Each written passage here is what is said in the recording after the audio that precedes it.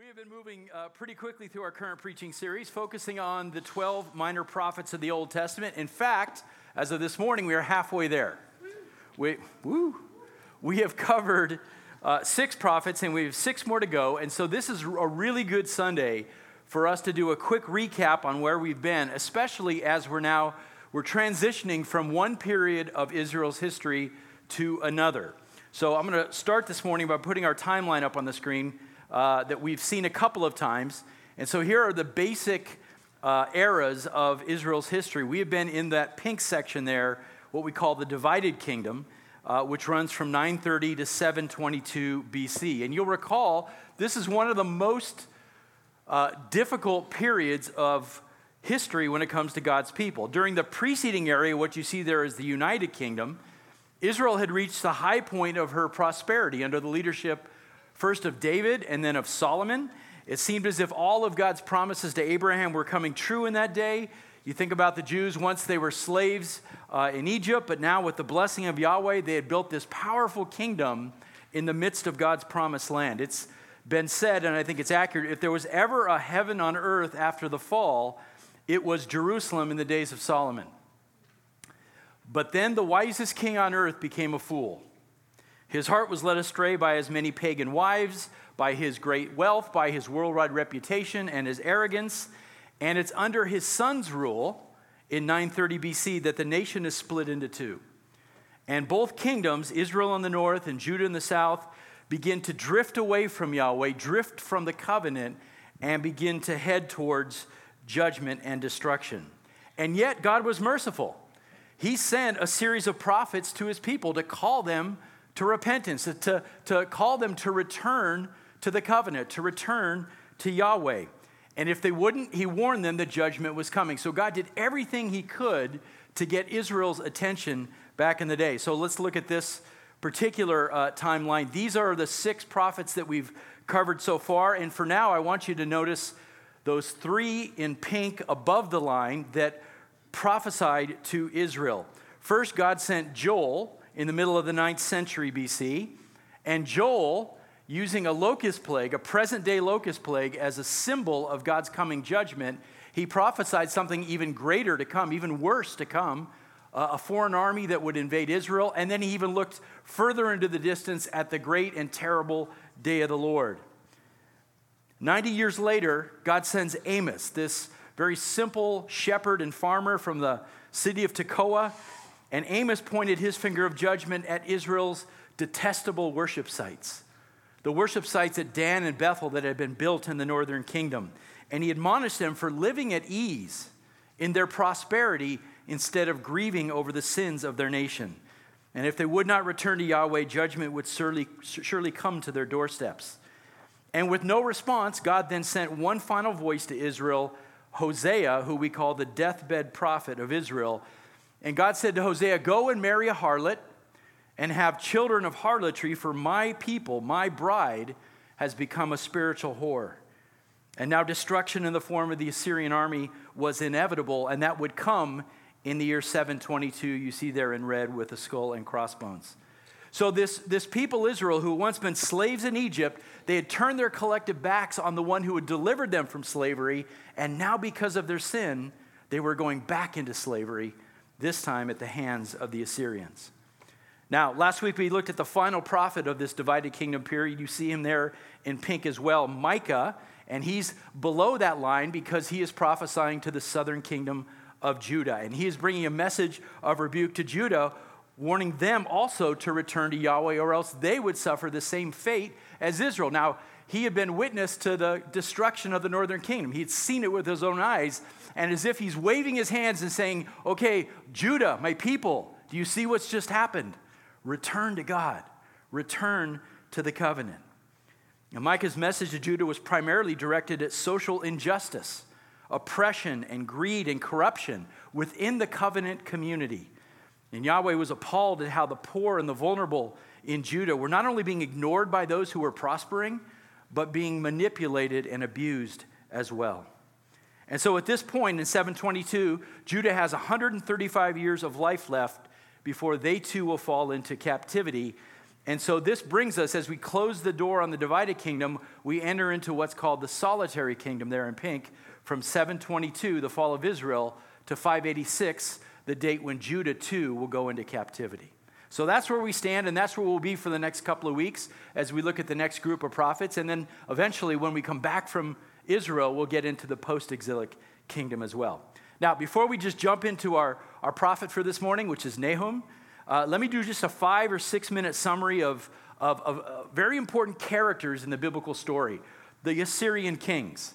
And I know I've mentioned some of these names, and you're like, what are these names? So I thought I'd at least put them on the screen for you. You can see how they're spelled and how they're pronounced, and to give you the dates when each one of them came to power in Nineveh and how many times they're mentioned in Scripture.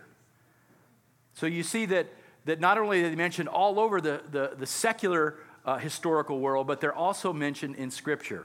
So really quick, Tiglath-Pileser, we talked about a couple of weeks ago, and he harassed Israel for many years, extorting regular payments of tribute from the northern kingdom.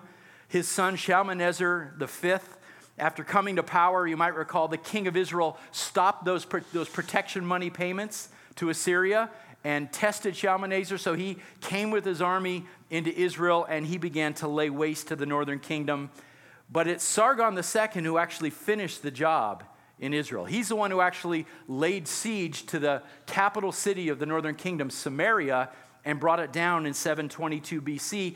And he is the one who then executed this mass deportation scheme where he took Jewish slaves out of Israel, deported them into Assyria, and brought Assyrians into the land and mixed the gene pool, sort of ethnic cleansing the 10 tribes of Israel in the north out of existence.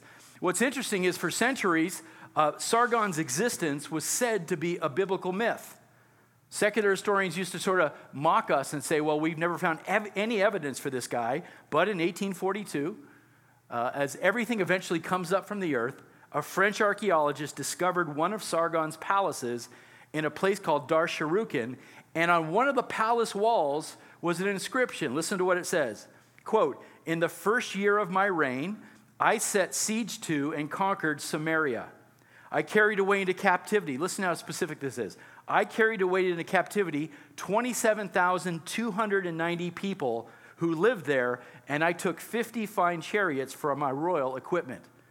So much for the biblical myth. We literally dug up history from the sands of the Middle East that confirmed exactly what the Bible says Sargon did.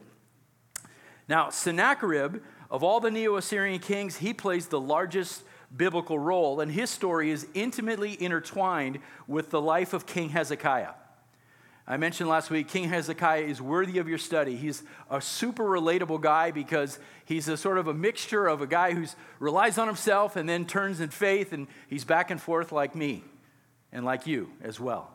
And so he's definitely worth your time. Sennacherib decided to come and conquer the land of Judah in the year 701 BC. And Hezekiah knew he was coming. He'd made a whole bunch of preparations for it. He'd fortified the walls of Jerusalem. He'd built the very famous Hezekiah's tunnel, which brought water into the city so that they could survive a drawn-out siege. And we have dug up Sennacherib's royal records as well, and he records that he successfully laid siege to, get this, 46 walled cities throughout the land of Judah and conquered countless small towns and villages, claiming that he took more than 200,000 Jewish slaves. At Lachish, which was a city that was in southern Judah, was almost as fortified as Jerusalem, was Sennacherib's greatest triumph. In fact, in all of his palace reliefs, he brags about bringing down the city Lachish. We'll see that in just a second. And in 2 Kings 18, we're told that Hezekiah is holed up behind the walls of Jerusalem, and he gets word that Lachish has fallen, and it sends him into a panic. He realizes if Lachish can fall, what about Jerusalem? And so he panicked. In spite of Isaiah's advice to him, he sent a letter of apology to Sennacherib by messenger. Sent him hey, I'm really sorry about this. I should not have tested you. And the Assyrian king wrote back and demanded so much money from Hezekiah to leave that the Bible says that Hezekiah was forced to strip the gold from the doors of the temple to pay him off. He lost faith in that moment. Now, Sennacherib, being the guy that he is, the Syrian that he is, he accepted Hezekiah's payment, but then refused to leave the land. and he began to taunt Hezekiah from Lachish, talking about how he's going to come and encircle the city of Jerusalem and lay siege to it. And this is where the Bible and secular history sort of dovetail together in an amazing way. One of the greatest archaeological finds that we have from this period is this little cylinder called the Taylor Prism, named after the guy who discovered it. And on this little prism, in the language of the Akkadians, you have Sennacherib's boasting after the fall of Lachish. Here's what he says. He says, "As for Hezekiah, the king of Judah, I have shut him up like a caged bird in his royal city of Jerusalem. I then constructed a series of fortresses around him, and I did not allow anyone to come out of the city gates." So he boasts that I've got Hezekiah trapped. It's just a matter of time before I take him and his city down. Here's the interesting thing. That's where the account ends. Nothing more is said. Sennacherib never says on the Taylor Prism that he conquered Jerusalem. Instead, we know that he returned to Nineveh flush with all the cash that Hezekiah had paid to him. But as he retreated, two things were obvious. Number one, Jerusalem was still standing. And number two, Hezekiah was still in power. So what happened? Well, as usual, the Bible gives us the rest of the story. What happened behind the walls of Jerusalem is Hezekiah was desperate. He knew that he was in trouble. He knew that Sennacherib's army could lay waste to Jerusalem. And he finally did what he should have been doing all along. What did he do? He prayed. Does that sound like you and me? It does, right? I mean, let's be honest. We are so pragmatic, and sometimes we forget to pray until the last second. So Hezekiah goes into the temple of the Lord, and he lays this letter at the throne, this taunting letter from Sennacherib, and he prays and he begs the Lord to deliver the city. And here's what Isaiah 37 says.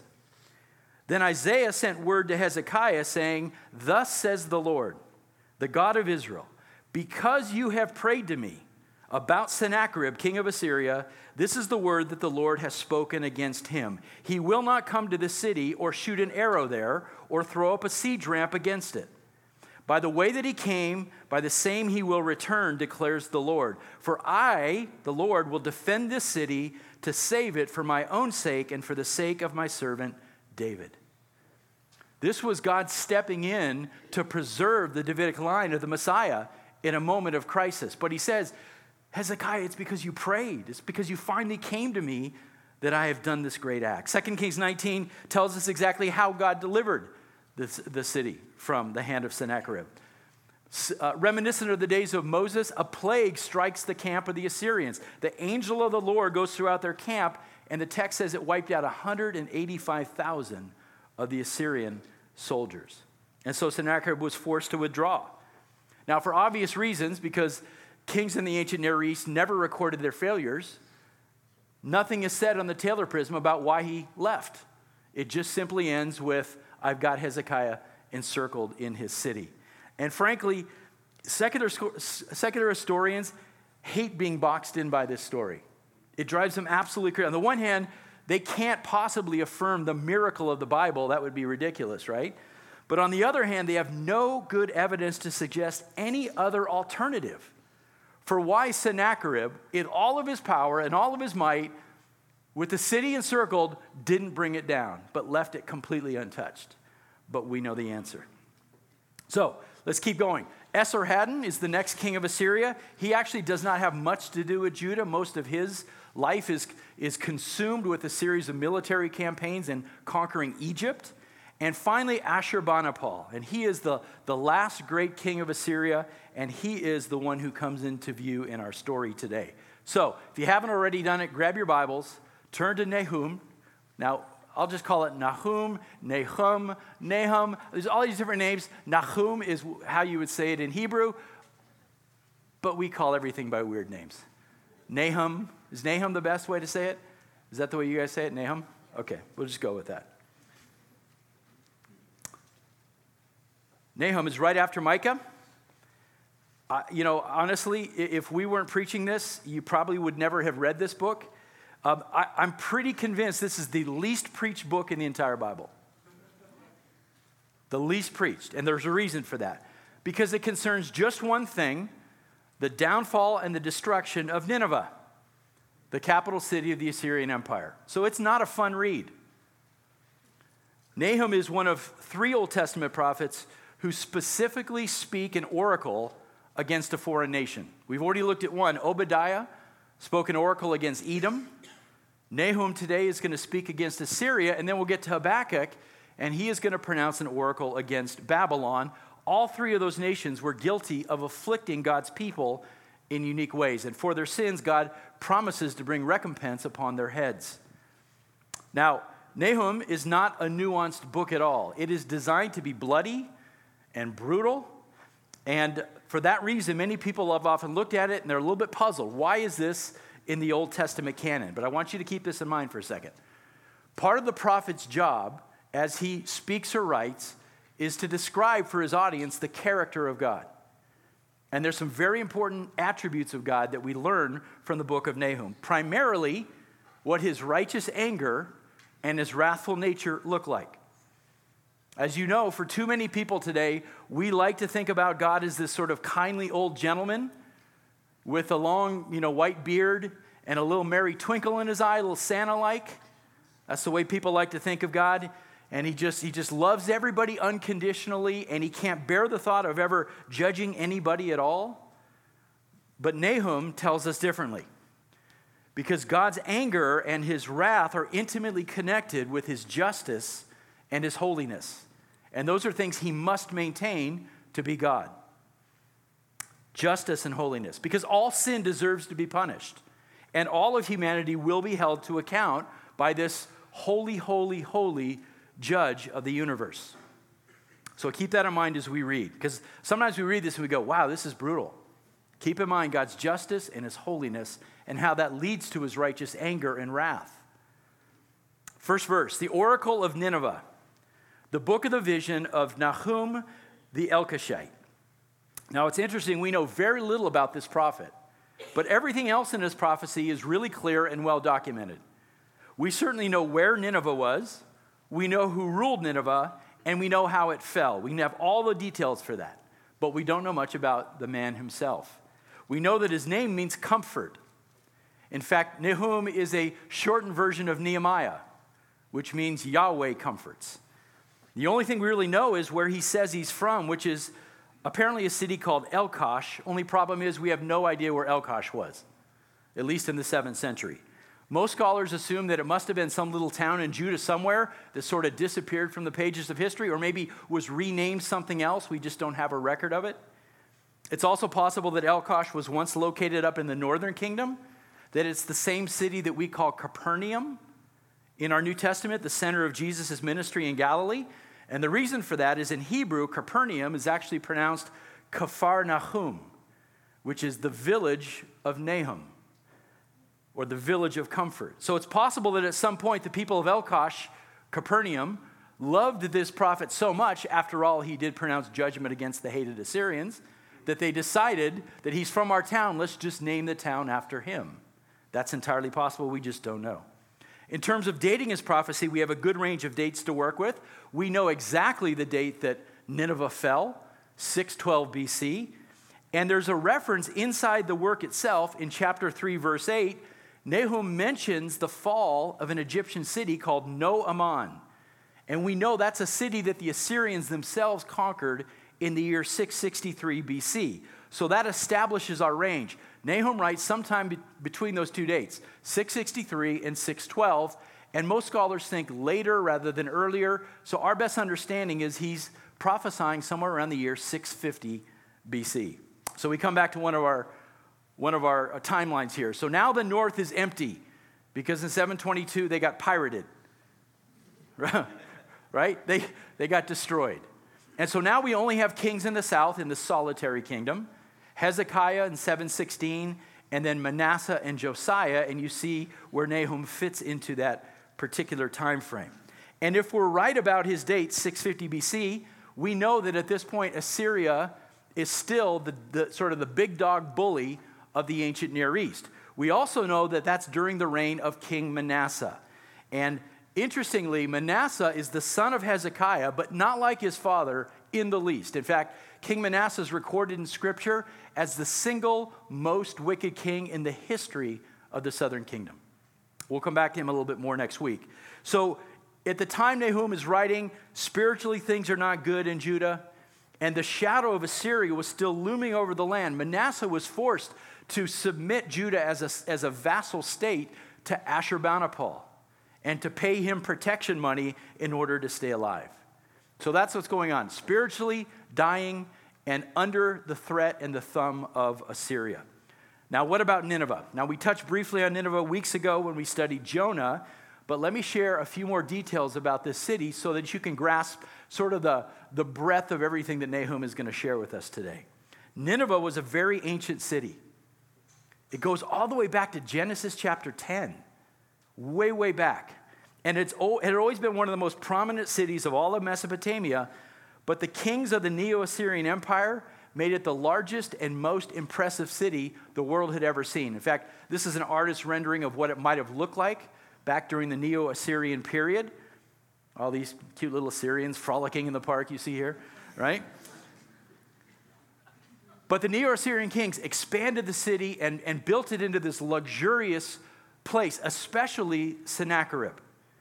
He redesigned the city. He laid out all new streets. He put in public squares. He put in parks. He built botanical gardens. He even built a zoo. And we have found these things plus records of them. He built this elaborate water system that used 18 canals and the world's oldest aqueduct to bring running water into the city.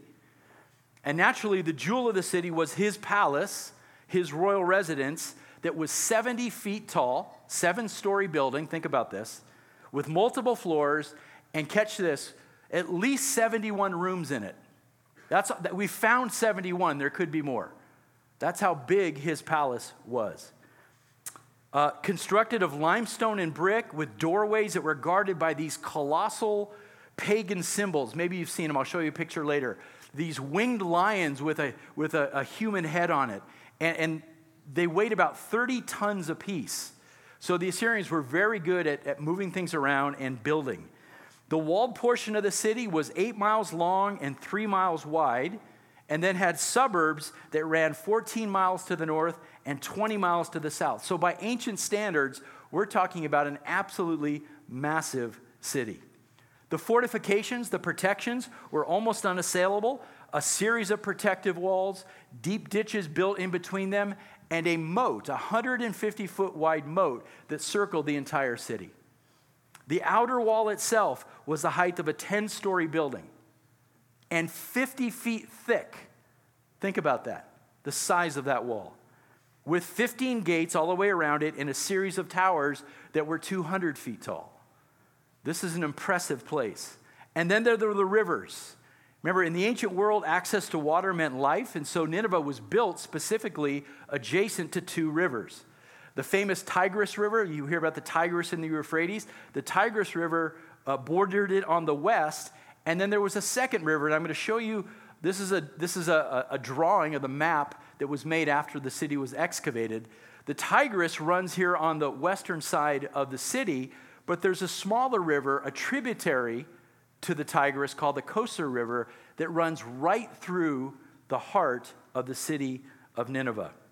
And we have found royal records where Sennacherib complains about the fact that the Kosor River in certain seasons tends to rise over its banks and flood the city.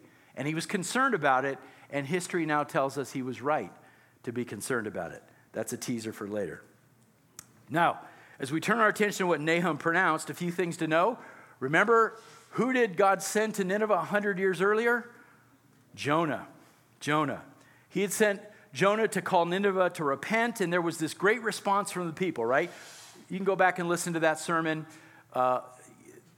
Everybody from the youngest to the oldest to the king to the common man, they responded in some way. We talked about whether they were actually saved or whether it was societal reform, but they put on sackcloth and ash, and they promised to turn from their wicked ways. And because of that response, God withdrew his anger from the city, and he spared it. Now we're 2 generations later. 2 generations later. And whatever repentance that had taken place in the days of Jonah had dissipated, had gone away. And the Assyrian people had forgotten Yahweh. They had come back to their sin, and now the city was once again ripe for judgment. And so you have to understand, Nahum and Jonah are 2 completely different books. In Nahum, there is no call to repentance. It is simply a declaration of judgment. So it really is in many ways the counterpart to the book of Jonah. Now look back at verse 1 again. Notice that Nahum's work is called the Book of the Vision. What does that mean? Well, it means that as God was giving Nahum this message, it came to him in more than just words from God, but in a vision. In some way, like Isaiah and other prophets as well, he saw in his mind's eye what he's about to describe, and what a sight it must have been. Let me give you a quick sort of outline of the book of Nahum. It's actually very easy to organize, and we're going to look at some selected passages as we go along. But chapter 1 is often referred to as the hymn of the divine warrior, the avenging God. Chapter 2 is a brutal account of Nineveh's destruction. And then chapter 3 describes the aftermath, what happened once the city fell. So let's look at the divine warrior. Look at chapter 1, verses 2 and 3. And let's learn something about God here. Chapter 1, verse 2. A jealous and avenging God is the Lord. The Lord is avenging and wrathful. The Lord takes vengeance on his adversaries, and he reserves wrath for his enemies. The Lord is slow to anger and great in power, and the Lord will by no means leave the guilty unpunished. In whirlwind and storm is his way, and clouds are the dust beneath his feet.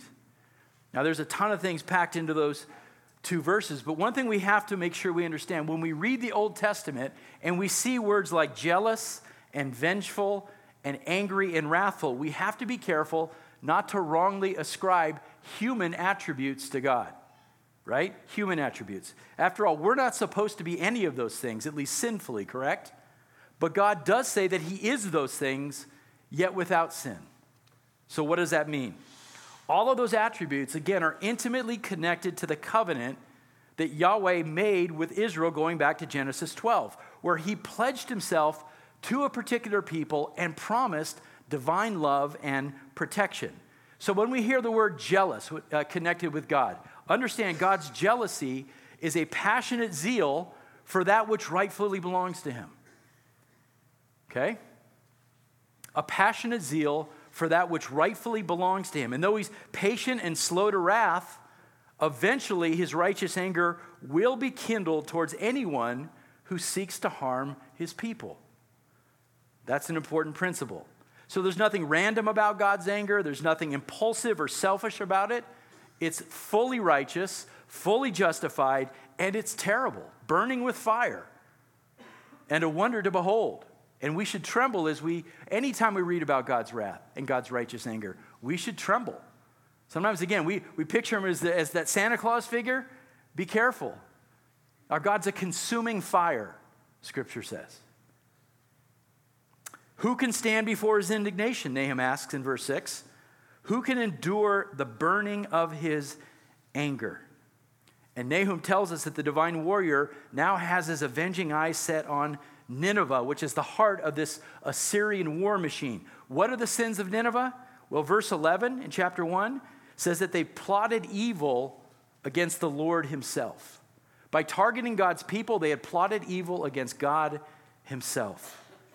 Verse 14 says they're full of idolatry, building houses for false gods. They are contemptible, Nahum says, or vile in the eyes of God. Later we're going to read that they're guilty of bloodshed and plundering and enslavement and cruelty. There's plenty to go around when it comes to the indictment against Assyria. And then the promise that God gives to Judah. Chapter 1, verse 7 is worth memorizing. It is such an important verse. Because this is what's great about this chapter. You have these alternating messages. Judgment against Nineveh, comfort for Judah. Even though they're a sinful people, they're God's people. Judgment, comfort. Look at chapter 1, verse 7. The Lord is good, a stronghold in the day of trouble, and he knows those who take refuge in him. Now, it's important to understand what that means and what it doesn't mean. It doesn't mean that God's people are always going to be spared hardship and even tragedy. Make sure you know that. Because, again, there's that weird, sort of semi-Christian teaching out there that says, well, God only wants to prosper you. And so everything should go well in your life. This does not mean that you're going to be spared difficulty. Okay? Think carefully about this. When Assyria attacked and carried away the northern kingdom of Israel, Did they deserve it as a nation? Yes, they did. But tragically, would there have been faithful Yahweh worshipers swept up into that judgment? Absolutely. Faithful people, godly people, Yahweh worshipers caught up, some of them probably killed, some of them taken into slavery. And when Judah falls in 586, the same will be true. Godly people will suffer because of the sins of the nation. That's why verse 7 is so important, because it says God is a stronghold in the day of trouble. Not a stronghold when you're sitting around comfortable. He is that as well, but the teaching here is when things get rough, he's a stronghold. Take refuge in him. God knows that belong to him, who belongs to him. He knows who takes refuge in him. And his promise to us, guys, is no matter how difficult things get, God knows our circumstances. He knows us better than we know ourselves, the number of hairs on our head, and he knows us because we take refuge in him. So whether that's giving us peace in our hearts as things are falling apart around us in America, and sometimes it feels that way, and he gives us peace in the midst of that. Maybe he gives us physical protection here on the earth, or maybe not. Maybe he doesn't protect us here on earth, but he rewards us in heaven.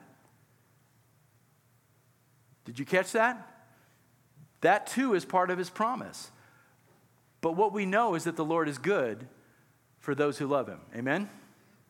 So let's look at the destruction then in chapter 2. As we open up chapter 2, Nahum takes on the position of what we call a watchman on the tower, or a watchman on the walls. He looks out from the walls of Nineveh and he sees this enemy approaching. Chapter 2, verse 1. He says, the scatterer, or the one who scatters, has come up against you, Nineveh. So man the fortress, watch the road, strengthen your back, summon all of your strength. Drop down to verse 3. The description of this army that's coming. The shields of his mighty men are colored red. The warriors are dressed in scarlet, of course, representing blood. The chariots are enveloped in flashing steel. And then in verse 4, you get an idea of the chaos that ensued once the enemy had broken through Nineveh's walls. Verse 4, the chariots race madly in the streets. They rush wildly in the squares. Their appearance is like torches. They dash to and fro like lightning flashes. And then drop down to verse 6. Here's something really remarkable. We get a direct prophecy of how the city of Nineveh was taken. Verse 6, the gates of the river are opened and the palace is dissolved. And that will be borne out by archaeology. It appears that the Kosar River flooded the city, undermined the walls, and allowed the enemy to come in and breach the city. History also bears out the truths of verse 8 and 9. Look what it says. Now they are fleeing. Stop, but no one turns back. So while many people in Nineveh were caught in the flood and the slaughter, and can you imagine? Your city is flooded, the waters are rising, the walls are falling in, chariots are trying to race through, guys with swords cutting people down. It's absolute chaos here. And so while many are caught up in that, a portion of the Assyrian army flees. That's what 8 and 9 says. A portion of them get out. But if you continue, and we'll talk about that in just a second, but look at verse 9 now. It says, plunder the silver, plunder the gold, for there's no limit to the treasure, wealth from every kind of desirable object. Here's the cool thing. We have a really good historical source on the fall of Nineveh, a man named Diodorus of Sicily. And according to his account, there's a good reason why a portion of the Assyrian army was able to escape the city, because when the enemy came in and saw all the treasure they could loot, they said, let them run. And they started grabbing everything that they possibly could. That's what they were after, is the loot. Now, catch two things about the way God operates here. Number one, he repays his enemies in very specific ways.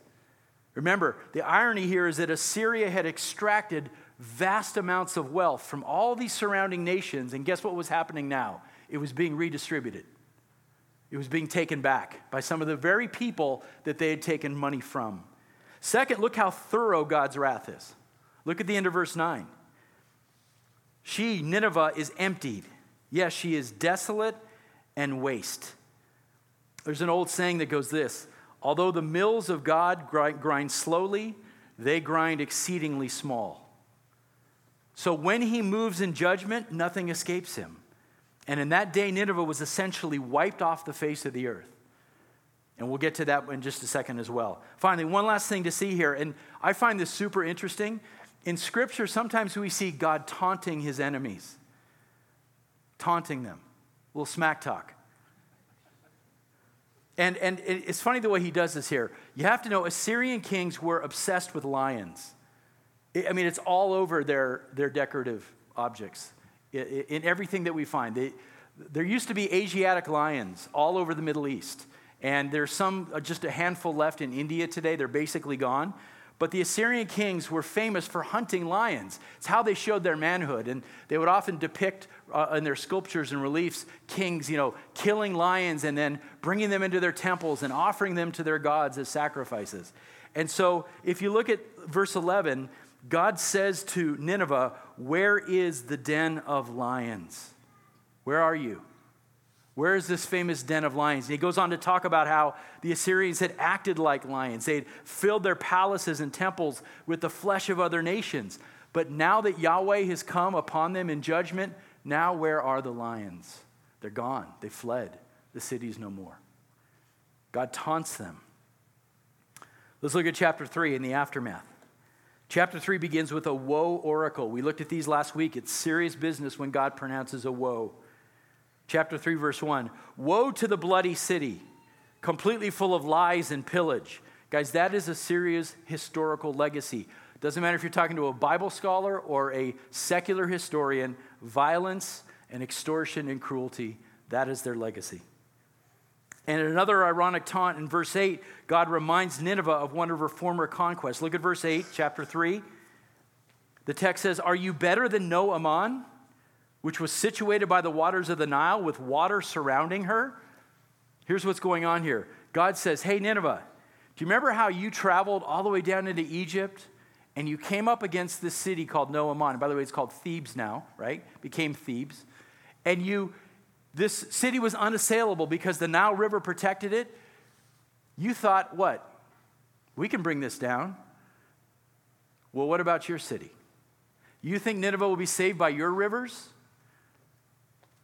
In the face of my attack, you think those rivers are going to save you? You think your walls are going to do anything? I will bring you down because you're no stronger than No Aman. And so God promises to show Nineveh just how vulnerable she is and to expose her as a harlot. Look at verse 5 in chapter 3. God is going to expose Nineveh as a harlot. Verse 5, "I will lift up your skirts over your face and show to the nations your nakedness and to the kingdoms your disgrace." And if you turn over to just one last verse, the very final verse, you will see God's promise that Assyria will be forever destroyed and not one person will weep for them because of their cruelty in the past. Verse 19, "Your wound, Nineveh, is incurable. All who hear about you will clap their hands over your death. They will clap their hands, for on whom has not your evil passed continually?" So you can see this happening, right? Celebrations all over the region. The bully has been brought down. Ding dong, the witch is dead, basically, is what's going on. Nobody will weep for this awful, awful kingdom. So, this is written in the year 650 BC. And we know that Nineveh is going to fall 40 years later. So what actually happened? How did this actually come to pass? Let's go back to our timeline. Okay, so Nineveh, we have another skull and crossbones. Nineveh is going to fall in 612. And you see where Nahum is on the timeline as well. 631 is the death of King Ashurbanipal, the last great king of Assyria. And after his death, things go all haywire in Nineveh. His oldest son comes to the throne. He proves to be a disaster. He dies suspiciously 4 years later, and a civil war breaks out to see who will control this massive empire. And eventually, Ashurbanipal's youngest son, great name, Sin-Shariskun, just rolls off the tongue. He takes control, but he is young and untested, and that exactly what the weakness that the surrounding nations have been looking for. A young king who's untested and soft. And so the first nation to test Assyria in this moment are the Babylonians. A regional governor and a general, a very famous military man named Nabopolassar, begins a rebellion in Babylon, and he begins to attack various garrisons of the Assyrian army.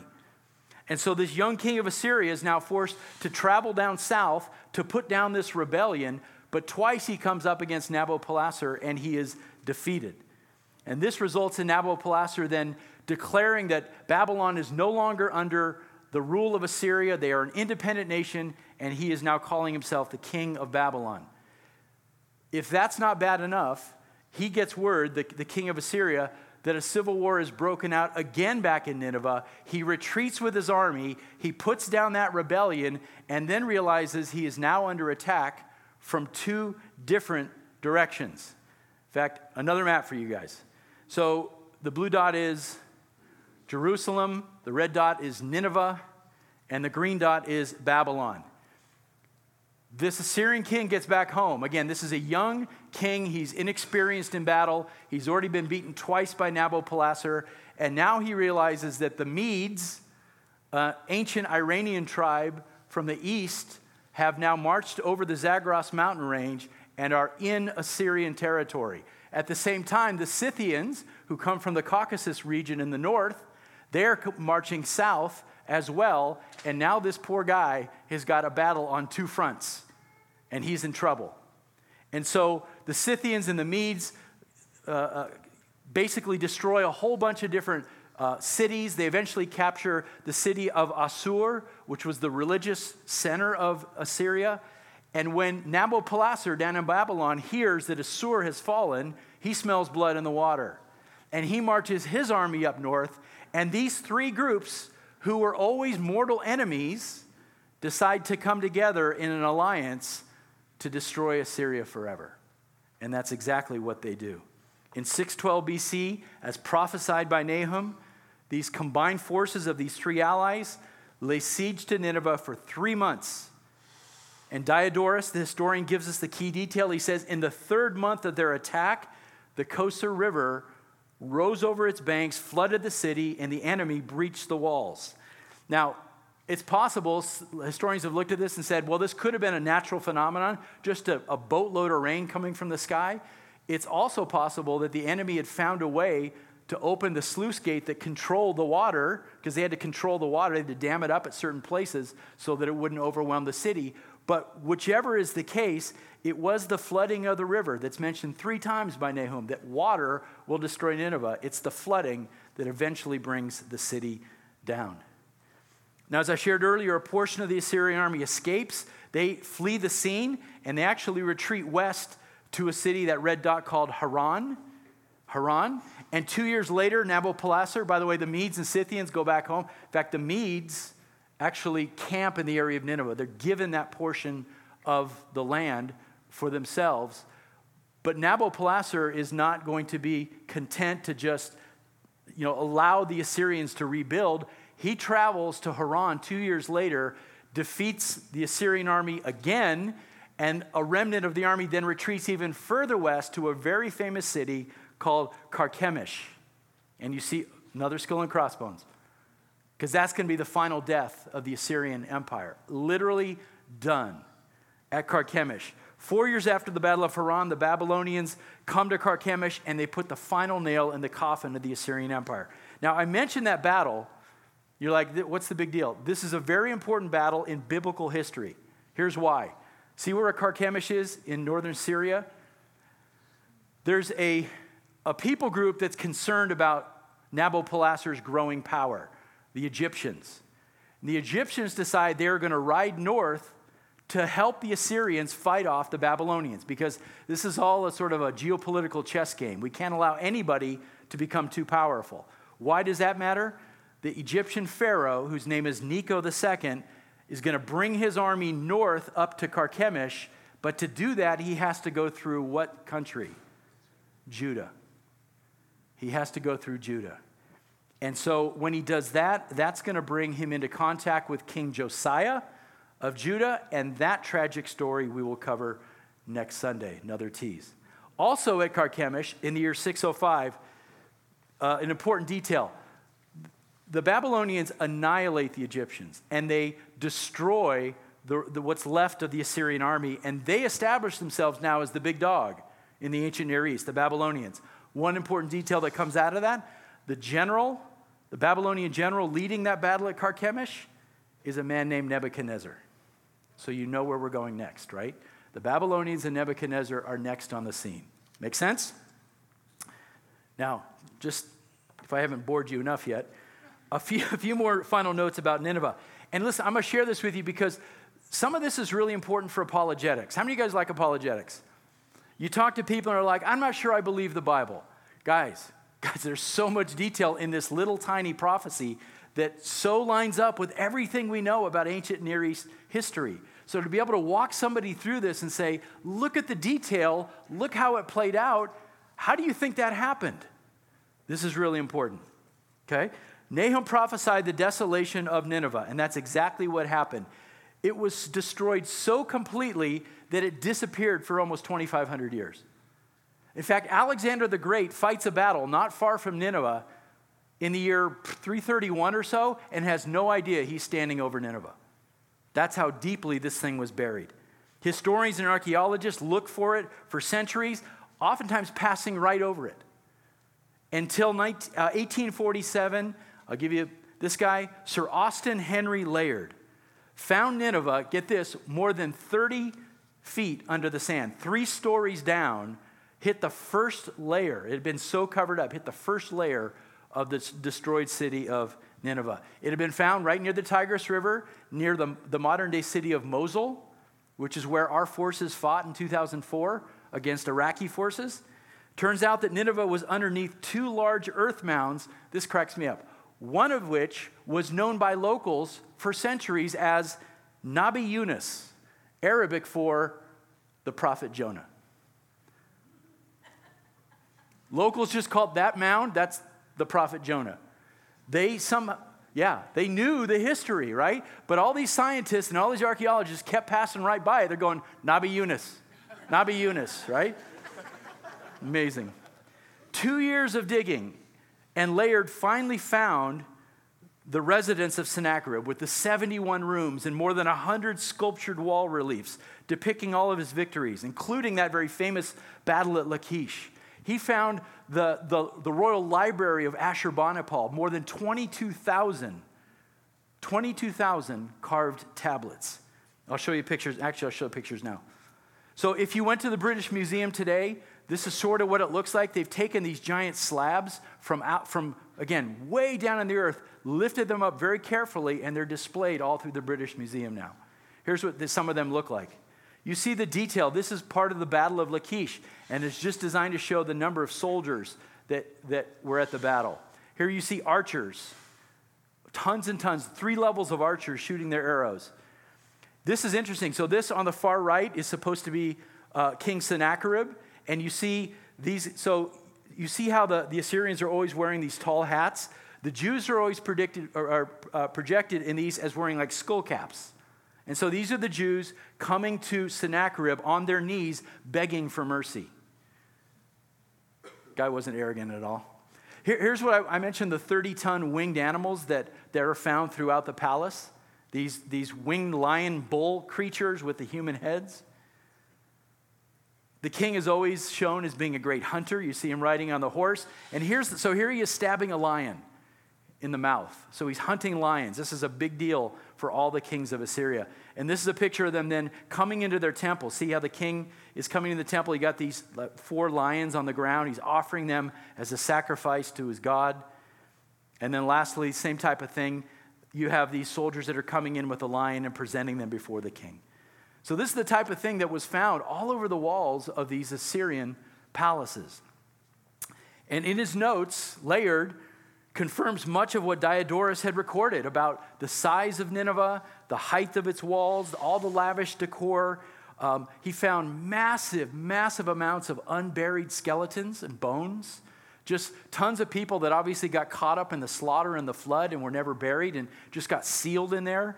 He found evidence of fire, plaster that was burnt yellow by the flames and then blackened with soot and ash, and clear evidence of massive water damage when he got down there. In fact, he describes it as basically the walls, the mud and brick coming together and collapsing in on the city and creating a seal that basically sealed everything in for almost 2,500 years. Nineveh completely destroyed. Now the problem then and now is that Nineveh is such a big site that even the people that are working on it now, and there's not a lot of money to fund it, they say they will never dig it up completely because it's such a large site and because there's a modern village built right over it that they can't just demolish, and 2 Islamic cemeteries that, according to Islamic law, cannot be disturbed. So if we could get in there, we'd probably find all kinds of more exciting jewels and things that we could talk about. We just can't get there. And that is, unfortunately, that is every archaeologist's biggest frustration is funding and people to dig. Because there's so many things in Turkey, in Greece, in the Holy Land that we just can't get to, even though we know all of its secrets are buried under the ground. Okay. Whew. What do we learn from Nahum? I'm going to take a drink. That's a lot of history. I mean, what do we take from a story like this? Death and destruction. What do we take? Well, again, as I shared earlier, the prophet's job is to reveal the character of God. And we have seen some important things about God's anger and about his wrath. We can never forget that God is not just loving and gracious, but he is utterly just and utterly holy. And those attributes require him to judge and punish every sin. Let me say that again. Those attributes require him to punish every sin. All of mankind should fear the wrath of God. Why? Because he's a God of perfect justice. Because he will make everything right. Because he will punish every sin. Romans 2 tells us that God will render to each person according to his deeds. And when we see in Scripture how God deals with that, yeah, we should tremble. Because he's a God of great power and wrath. But friends, is this not why the gospel is so great? We forget this, right? We love the gospel, but sometimes we forget why the gospel is so great. And why is that? Because the God who pours out total destruction upon his enemies is the same God who sent his one and only Son to be your substitute for your sins on the cross. He paid the price so that you'll never have to experience this type of righteous anger and wrath. That's why the gospel is so great. May we never take that for granted, folks. Because otherwise we're Nineveh, aren't we? We're Nineveh. Now that's the individual perspective on Nahum. What about, are there national implications in this book for us as Americans? I briefly mentioned this last Sunday. I asked the question, would you be surprised if God poured out his wrath on America? Would you be surprised? I mean, we know that God judges the nations, but it's weird as Americans be like, well, we're sort of exempt from that because we're pretty good. I mean, that's sort of the mentality in a lot of churches. Well, wave the flag. We're pretty good. So maybe we're not going to be judged. I don't see it that way. What if we held up our culture and our national sins and we compared them with the culture and the national sins of Israel and Judah?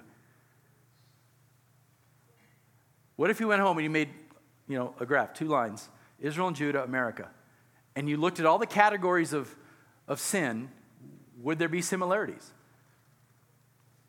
False worship? Check. Idolatry? Yeah. Sexual sin? Yep. Violence? Unjust wars? Tragically, yes. Corruption? Greed? And then you ask the bigger question, are we in the process of returning to God or are we going the other direction? Are we living at ease, in comfort and prosperity, while failing to grieve over our sins as a people? Like Nineveh in the 8th century BC, we are a superpower here in America. We wield a ton of power. And I've said it, I don't know how many times in this series, to whom much is entrusted, much is required. I was reading an article this week that compared America with previous empires from the past. And I sort of cropped out this quote. It said this: at present, the United States asserts an authority over the rest of the world that has never existed before. Geographically, we're not a dominant global force, but militarily, diplomatically, and economically, the U.S. wields more power than any other nation ever has on planet Earth. And so much is required of us in terms of how our leaders wield that power. I mean, this is just a blunt truth. On Tuesday night last week at our C group, we sort of started talking about this, and the general consensus was, and I think this is right, is that America is under God's judgment. In fact, it's happening right now. In a Romans 1 way, we are under God's judgment right now.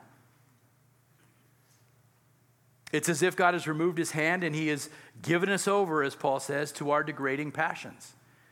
And so you see our people continuing to run away from truth, run away from the Lord, and run towards cultural suicide and destruction. That's happening in our world right now.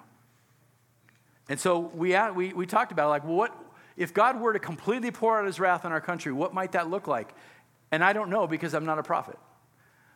But I can guess how it might look. And my best guess, and I don't know when, but sometime in the future, an economic collapse in this country. That God would take away from us the very thing that we put our trust in, which is our economic power.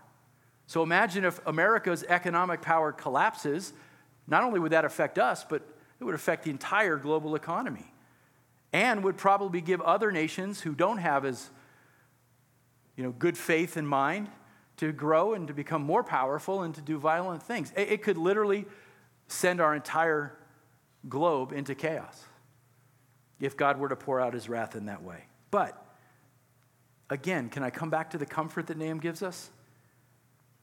We may someday be swept up in God's judgment. That could happen.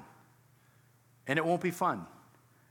But the hope we have is, back to chapter 1, verse 7, in the midst of the chaos, the Lord is good.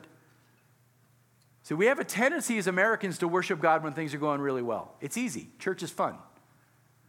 But what about when it gets super hard? What about when it gets tragic? What about when judgment comes and we don't have all the things that we love so much? Will we continue to worship God? He says, I'm good, a stronghold in the day of trouble. He says, I know those who take refuge in me. So if you're here this morning and you don't know him and he doesn't know you, you should tremble. Because you're living under the shadow of his terrible wrath, as described in this book. But if you've trusted in Christ, if you've trusted in the ransom that he paid for you on the cross, then there's two things we can do. Number one, we can be at peace, knowing that God is your stronghold and that no matter what comes, he will care for you. That's number one. Number two, picking up on our theme from last Sunday, in the meantime, as our nation is going this way, we can do what Micah told us to do, and that is, in every way we can, do justice. Do justice. Act righteously in the way you deal with everybody, believers, unbelievers, everybody. Speak out when you see injustice happening. And strive to make America a more righteous nation where we protect the most vulnerable people among us.